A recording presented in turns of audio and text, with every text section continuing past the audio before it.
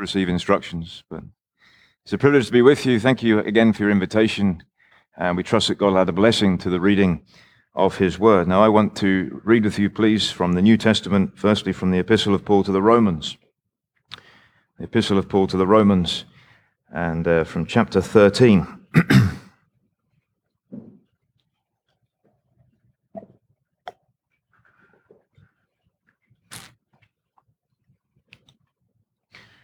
Romans chapter 13, please, and verse 11.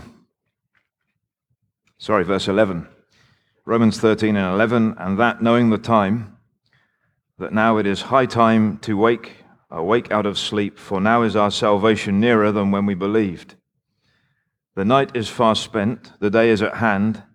Let us therefore cast off the works of darkness, and let us put on the armor of light. Let us walk honestly as in the day, not in rioting and drunkenness, not in chambering and wantonness, not in strife and envying.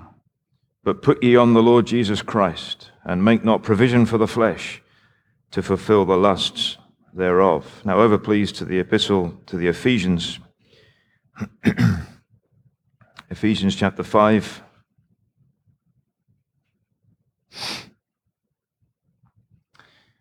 Ephesians 5 and 14. Wherefore he saith, Awake thou that sleepest, and arise from the dead, and Christ shall give thee light. See then that ye walk circumspectly, not as fools, but as wise, redeeming the time, because the days are evil. Wherefore be ye not unwise, but understanding what the will of the Lord is. And be not drunk with wine wherein is excess, but be filled with the Spirit, speaking to yourselves in psalms and hymns and spiritual songs, singing and making melody in your heart to the Lord, giving thanks always for all things unto God and the Father, in the name of our Lord Jesus Christ, submitting yourselves one to another in the fear of God. Finally, please, 1 Peter.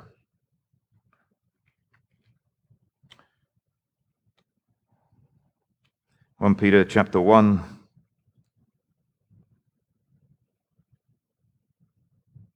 Verse 13. Wherefore gird up the loins of your mind, be sober, and hope to the end for the grace that is to be brought unto you at the revelation of Jesus Christ. As obedient children, not fashioning yourselves according to the former lusts in your ignorance, but as he which hath called you is holy, so be ye holy in all manner of conversation, because it is written, Be ye holy, for I am holy. And if you call on the Father, who without respect of persons judgeth according to every man's work, pass the time of your sojourning here in fear. Now we trust that God will add a blessing to the reading of His Word. I want to speak to you this afternoon on a subject that I think it is fair to say that as a human race we are all obsessed with. That is the subject of time. In fact, as our brother Peter was speaking to us, it appealed to me in this way at least, that if you are going to be a leader in your generation, and as our brother was saying, and I endorse this fully, that not the only types of leaders are men that stand up here and men that lead local assemblies. We are all leaders in various different ways. But if you are going to be a leader in your generation, then one of the first things that you're going to need to get to grips with is being able to marshal and manage your time. So I want to speak to you this afternoon just for a few minutes. If we get to 1 Peter, well, we'll be doing well. One of the things that we talk about when we're speaking about time is taking the time. That is something that I do not have the luxury to do this afternoon, so I'm going to have to manage my time effectively and quickly. But we speak about it. We're obsessed about time. We speak about wasting time, and then we speak about saving time. We speak about spending time and cutting time. We speak about making time and taking time.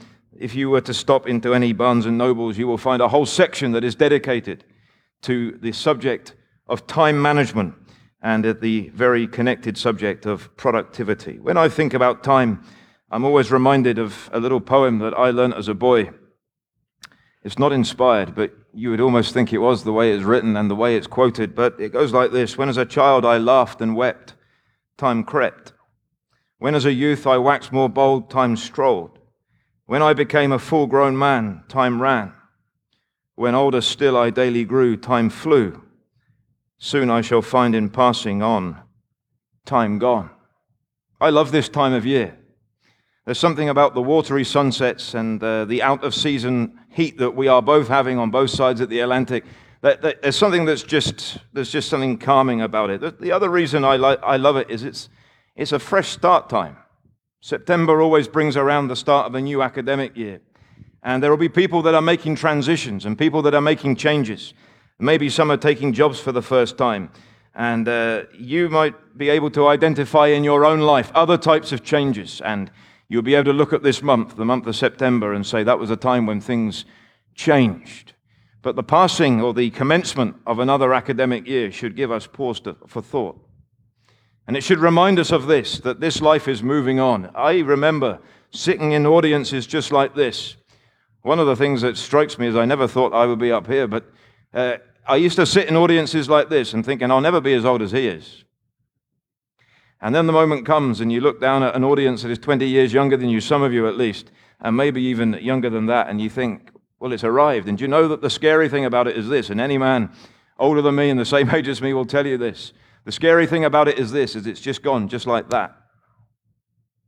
Just like a drop into a bucket. In fact, so concerned is Scripture about impressing upon us the urgency of time and the passing and fleeting nature of time. It uses a number of metaphors.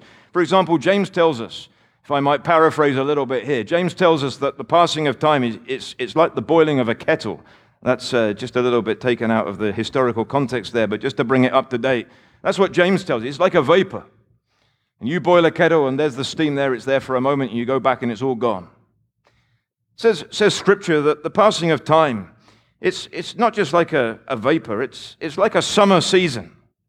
I remember even this year, at the start of summer, standing and thinking, another summer has arrived. And in Bicester, that marks a time of gospel outreach and opportunity. And now here's the close of the summer. It just feels again just like yesterday. And the whole thing is now past. It speaks of time as being like a harvest season. 2-week period in the year, scheduled in depending on the weather. But a 2-week period when the farmers are busy in the fields and they're gathering it in and they look probably at the work at the beginning and they wonder if they'll ever get it finished. And then at the end, it's all finished.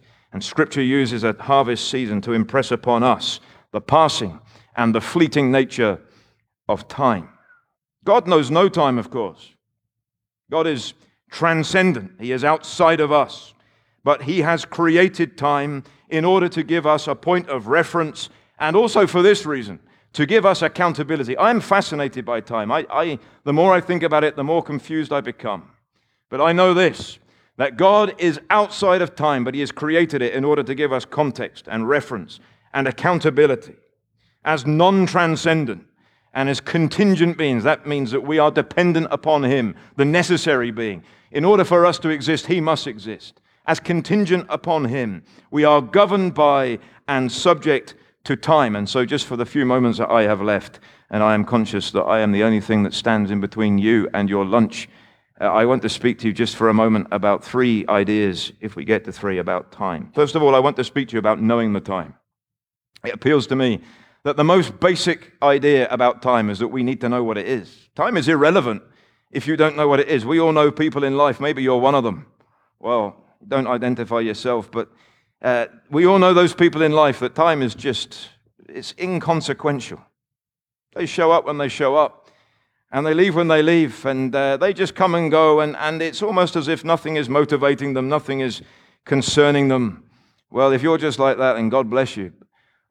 Genetically speaking, I am not like that and could never be like that, and in many ways I'm thankful for it, but I'm one of those people that has to get to the airport 4 hours before an international flight, not 3 hours or 2 hours or what it is. I'm not really even quite sure. But my idea is I'd rather get there and be there and spend the time there than well, just take your time and arrive when you arrive. But in this little section, Paul is speaking to the believers in Rome about the importance of knowing the time.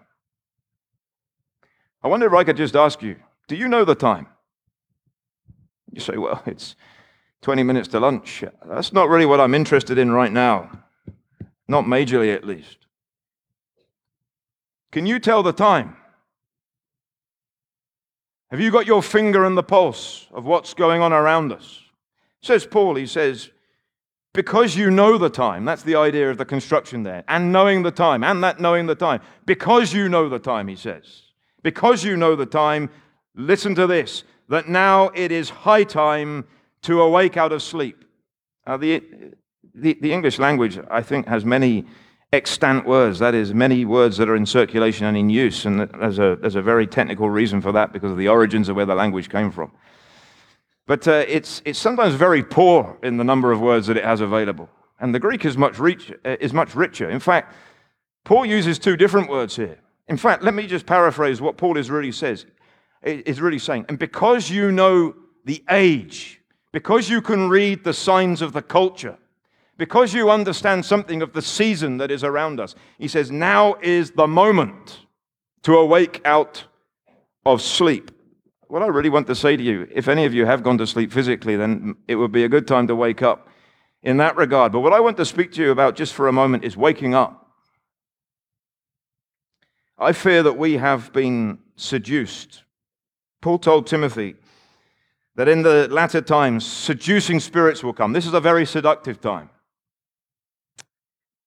Paul told Timothy also, he says, that in the last days there would become, in the last times there would come people, men, that would be lovers of their own selves. This is a very selfish time. He also told him, he said, the time will come.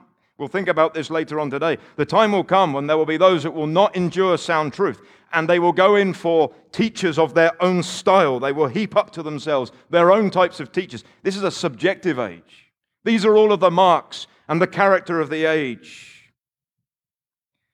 And I fear that as I look around, and first of all, as I look at my own heart, I wonder whether we need to wake up, whether I need to wake up. Says Paul, he says, you Romans are good Christians. He says, you know the time. But he says, because you know the time, understand this. It is now the right time. It is the right moment to awake out of sleep. In Scripture, sleep is used as a metaphor for death. You know that. But it is also used as a metaphor for spiritual stupor. If ever there was an age in which we have just been stupefied, we have just been rocked to sleep by an age that is around us, that tells us now is more important than then. That is the biggest lie that the devil wants to impress upon us. The idea that we might delay gratification. That is, that we might do things in this world now that will only tell the test of time in eternity.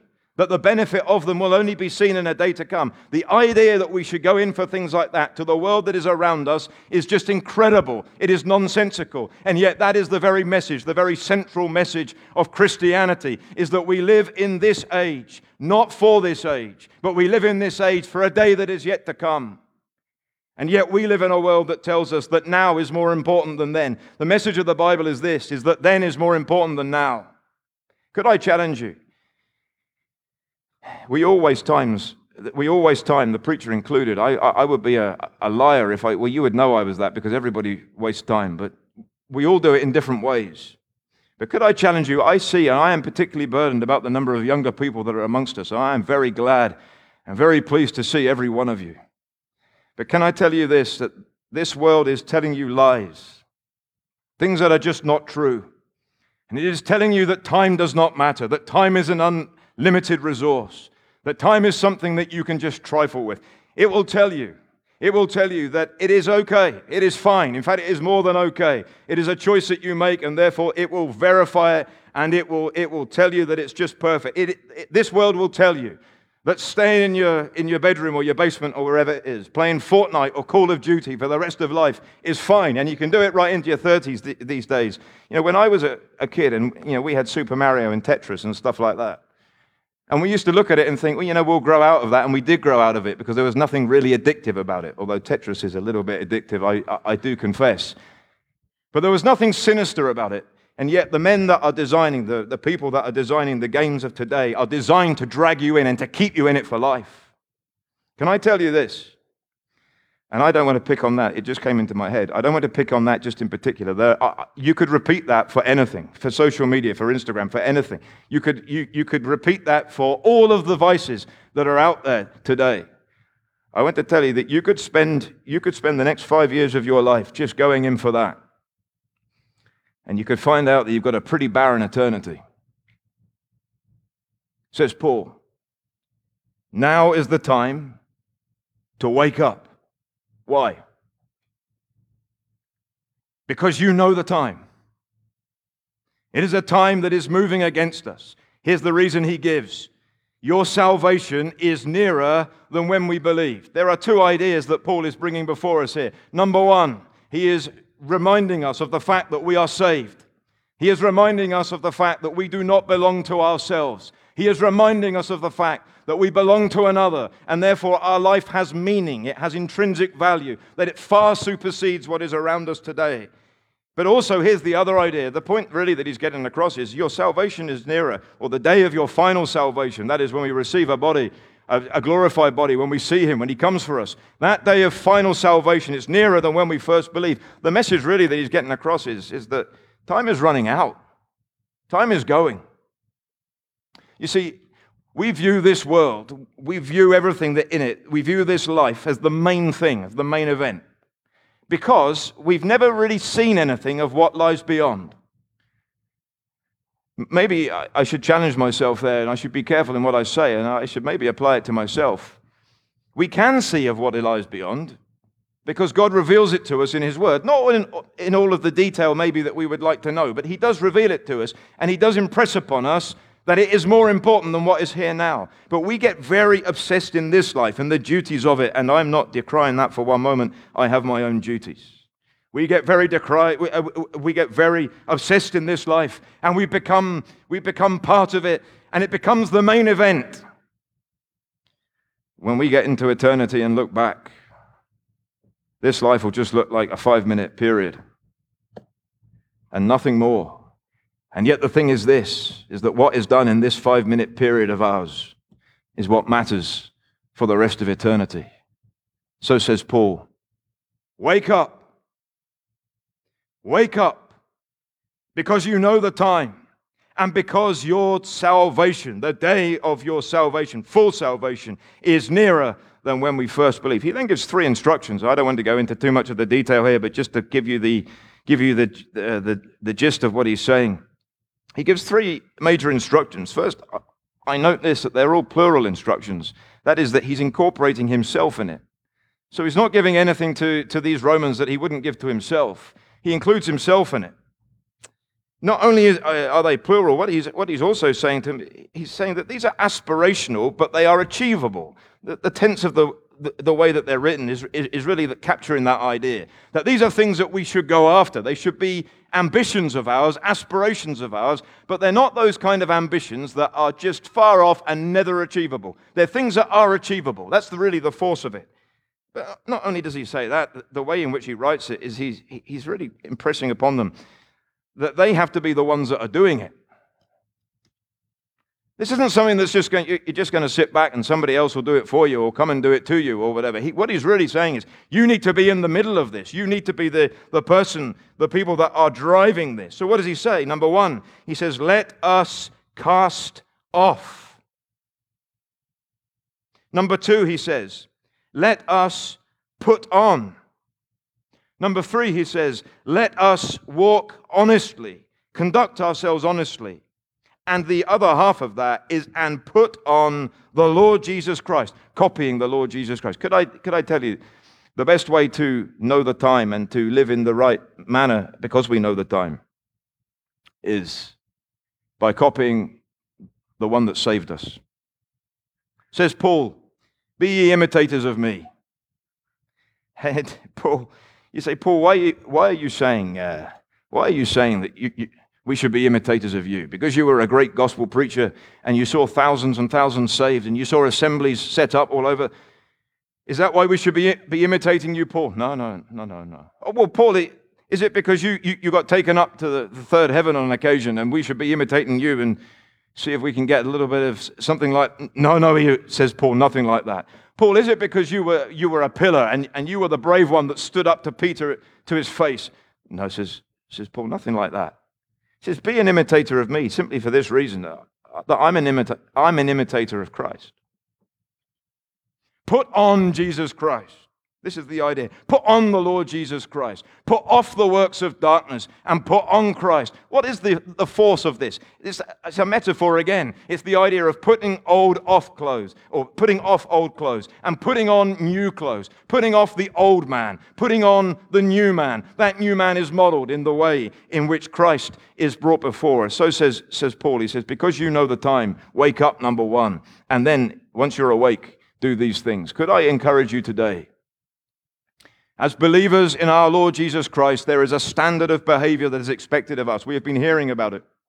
We have been hearing about it from our brother already, and he has been searching our hearts concerning the transparency of our lives, and concerning that which we do when we are anonymous and when we think nobody else is watching. And I fully endorse what he has said. Our character is determined by those moments, those private moments, and we will never scale the heights. You might be something greater in the eyes of your brethren because they don't know it, but in reality, we are never anything greater than what God knows about us and what we reach before Him. That standard of behavior is this: put off the works of darkness. Put off all of those things and go in for putting on our Lord Jesus Christ. So much for knowing the time. I want to speak to you just a little bit from Ephesians 5. In Ephesians 5, it's not so much knowing the time, it's about redeeming the time. And redeeming the time really isn't, it's a hard one to get around. I used to struggle in my mind as to what redeeming the time could really mean. One thing is for certain, is that once a moment is gone, it is forever gone. And a moment wasted can never be recaptured. As that verse in Joel, I think sometimes that comes into my mind about time wasting. I think about the Lord restoring the years that the locusts had wasted. And there is a truth in that God can recoup for us in later years, sometimes in His grace, that which we wasted in previous years. But He doesn't do that by rewinding the clock. He doesn't do that by taking us back to a previous time and saying, now live it again. He doesn't do that. Once a moment has gone, it is ever gone. And I used to struggle. What is this idea of redeeming the time? Well, let me just put it this way. The idea really is about rescuing the time from potential loss. Not redeeming the time from loss that it has already suffered, that you have already suffered, but rescuing it from potential loss. That is, being in control of our time. Says the apostle, well, how are we to redeem that time? How are we to rescue the time from that loss? Well, he says the need for it is this, because the days are evil. There are days ahead of us.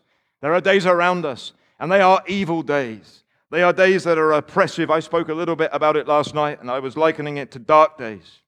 Days of darkness. And I was really taking us back in our minds to the moment that Christ came. And Christ came after a period of inactivity as far as inspiration of Scripture was concerned. There had been no direct revelation. There had been no revelation for 400 or so years. And into that darkness, that cultural darkness, came our blessed Savior. What a man! That He would ever come from the heights of heaven and step into this dark, dark world. Those sad verses at the start of John's Gospel, we've just been considering them in our Bible study back there in Bicester. Those sad Gospels. He was in the world. The world was made by Him, and the world knew Him not. He came unto His own, and His own received Him not. He was the light that came into darkness, and the darkness comprehended Him not. A sad state of affairs, as the writer at the beginning of his gospel there just captures what it was like when Christ came. And if ever there was a time, Paul tells us in these epistles, in these later pastoral epistles, as he's writing to Timothy, if ever there was a time that we're in those last days, I suspect it's just right now. We're in a time when all types of authority have just been overthrown. Doesn't matter what type of authority, whether it be political, familial, whether it be commercial authority, corporate authority, whatever it is, everything is up for grabs. People do not trust people of authority and position. Everything is second-guessed. That's the age in which we live. And if you just read through those pastoral epistles to Timothy by Paul, you will see something, and you'll just be able to identify mark by mark exactly the age of the times that are around us. But says Paul, well, what are we to do in that? I was encouraging us last night not to be down in the mouth, and to be thinking of it as just pure darkness, and to be thinking of it as something that we have no say in. Now says Paul, he says, the days are evil. But he says, the way I want you to live in this world, he says, is not now just waking up. You need to wake up. He says, but I want you to be wise, be understanding, not being foolish. This is what really captured my attention as I was reading this. He says, but understanding the will of God. I wonder, I came to many conferences when I was a youngster, just thinking, I want to know the will of God. If I was being honest, and as Peter was being honest earlier, I'll be honest now, what I was really wanting was, I was wanting his mind on a couple of very specific and discrete issues. And what I was wanting a word from him that would speak to those matters of my life. And in some of those, he made me wait a fair bit. But, well, that's what I was really looking for. What I found as I have read my New Testament is this, is that the best way to know the will of God in the big things in life, what we consider to be the big things of life, is just to be obedient in what God identifies as the will of God in Holy Scripture. For example, let me speak to you about this for a moment. Paul, in the next chapter to the Ephesians, in chapter 6, he speaks about the will of God is to be absolutely 100% in your service in the world. Diligent. So that in the place that you work, you are the most committed employee. Now, that doesn't mean that you sell your soul to the corporate world and you have no regard for your family and for your assembly and for your friends and that kind of thing. That's not what he's saying. But what he's saying is this, is that when you are there, that you do not work as if you are just trying to please man, but that you do it because God is watching, and so you give yourself. It is the will of God that those of us, in whatever remit we are in life, that we give ourselves 100% to it, so that where we are all there. That's what he says is the will of God. In 1 Thessalonians chapter 4, he says something very, very specific about the will of God. He says, the will of God is this, it's your sanctification, that you abstain from fornication. I find it hard to believe that God is going to unveil for us the pattern of life if we're living such a life that is flagrantly disobedient to what his revealed will is. In 1 Thessalonians 5, he says this, is that a life that is in everything, a life that is given, devoted to him. In 1 Peter 2, it's about submission to authority. In those days, I think in these days, where authority is up for grabs and submission to authority is a questionable thing, I think the Christian needs to remember this, that we are commanded by Scripture to be in submission to authority. And we might not agree with it, or we might agree with it. I don't know, and it's not my particular concern right now. We might, well, let's leave it to my own country. We might agree with Brexit, or we might not agree with it. But the issue of this is this, that as Christians, the will of God is that we should be subject to the authority that God has ordained. Why? Because he has ordained it. He has put it in place. And whether we think it is abhorrent scripturally and biblically, and whether we think it is flagrantly sinful, that is irregarded. That isn't the issue that is up for debate. The issue is this, is that it is the will of God that we should obey it. In 1 Peter 3, the will of God is this, is that we should be people that are living our lives in such a way when the sufferings of this present world come, that we are able to endure them, like the wilderness experience that our brother was speaking about, that we are able to endure them with patience. You know, the will of God for us as believers is that from time to time, we will go through periods of intense suffering. We will go through periods when God is testing us. And when God is leading us, it might not feel that he's leading us at the time, but he is leading us and taking us. Says the will of God for us. These are the aspects, these are the revealed points of the will of God in Scripture. So, says Paul, redeem the time, be wise. Well, I'm out of time. And so I would have spoken to you about not only redeeming the time and not only knowing the time, but I would have spoken to you about spending the time. And maybe that will come for another time. But may God help us. Time is a commodity that he has given us.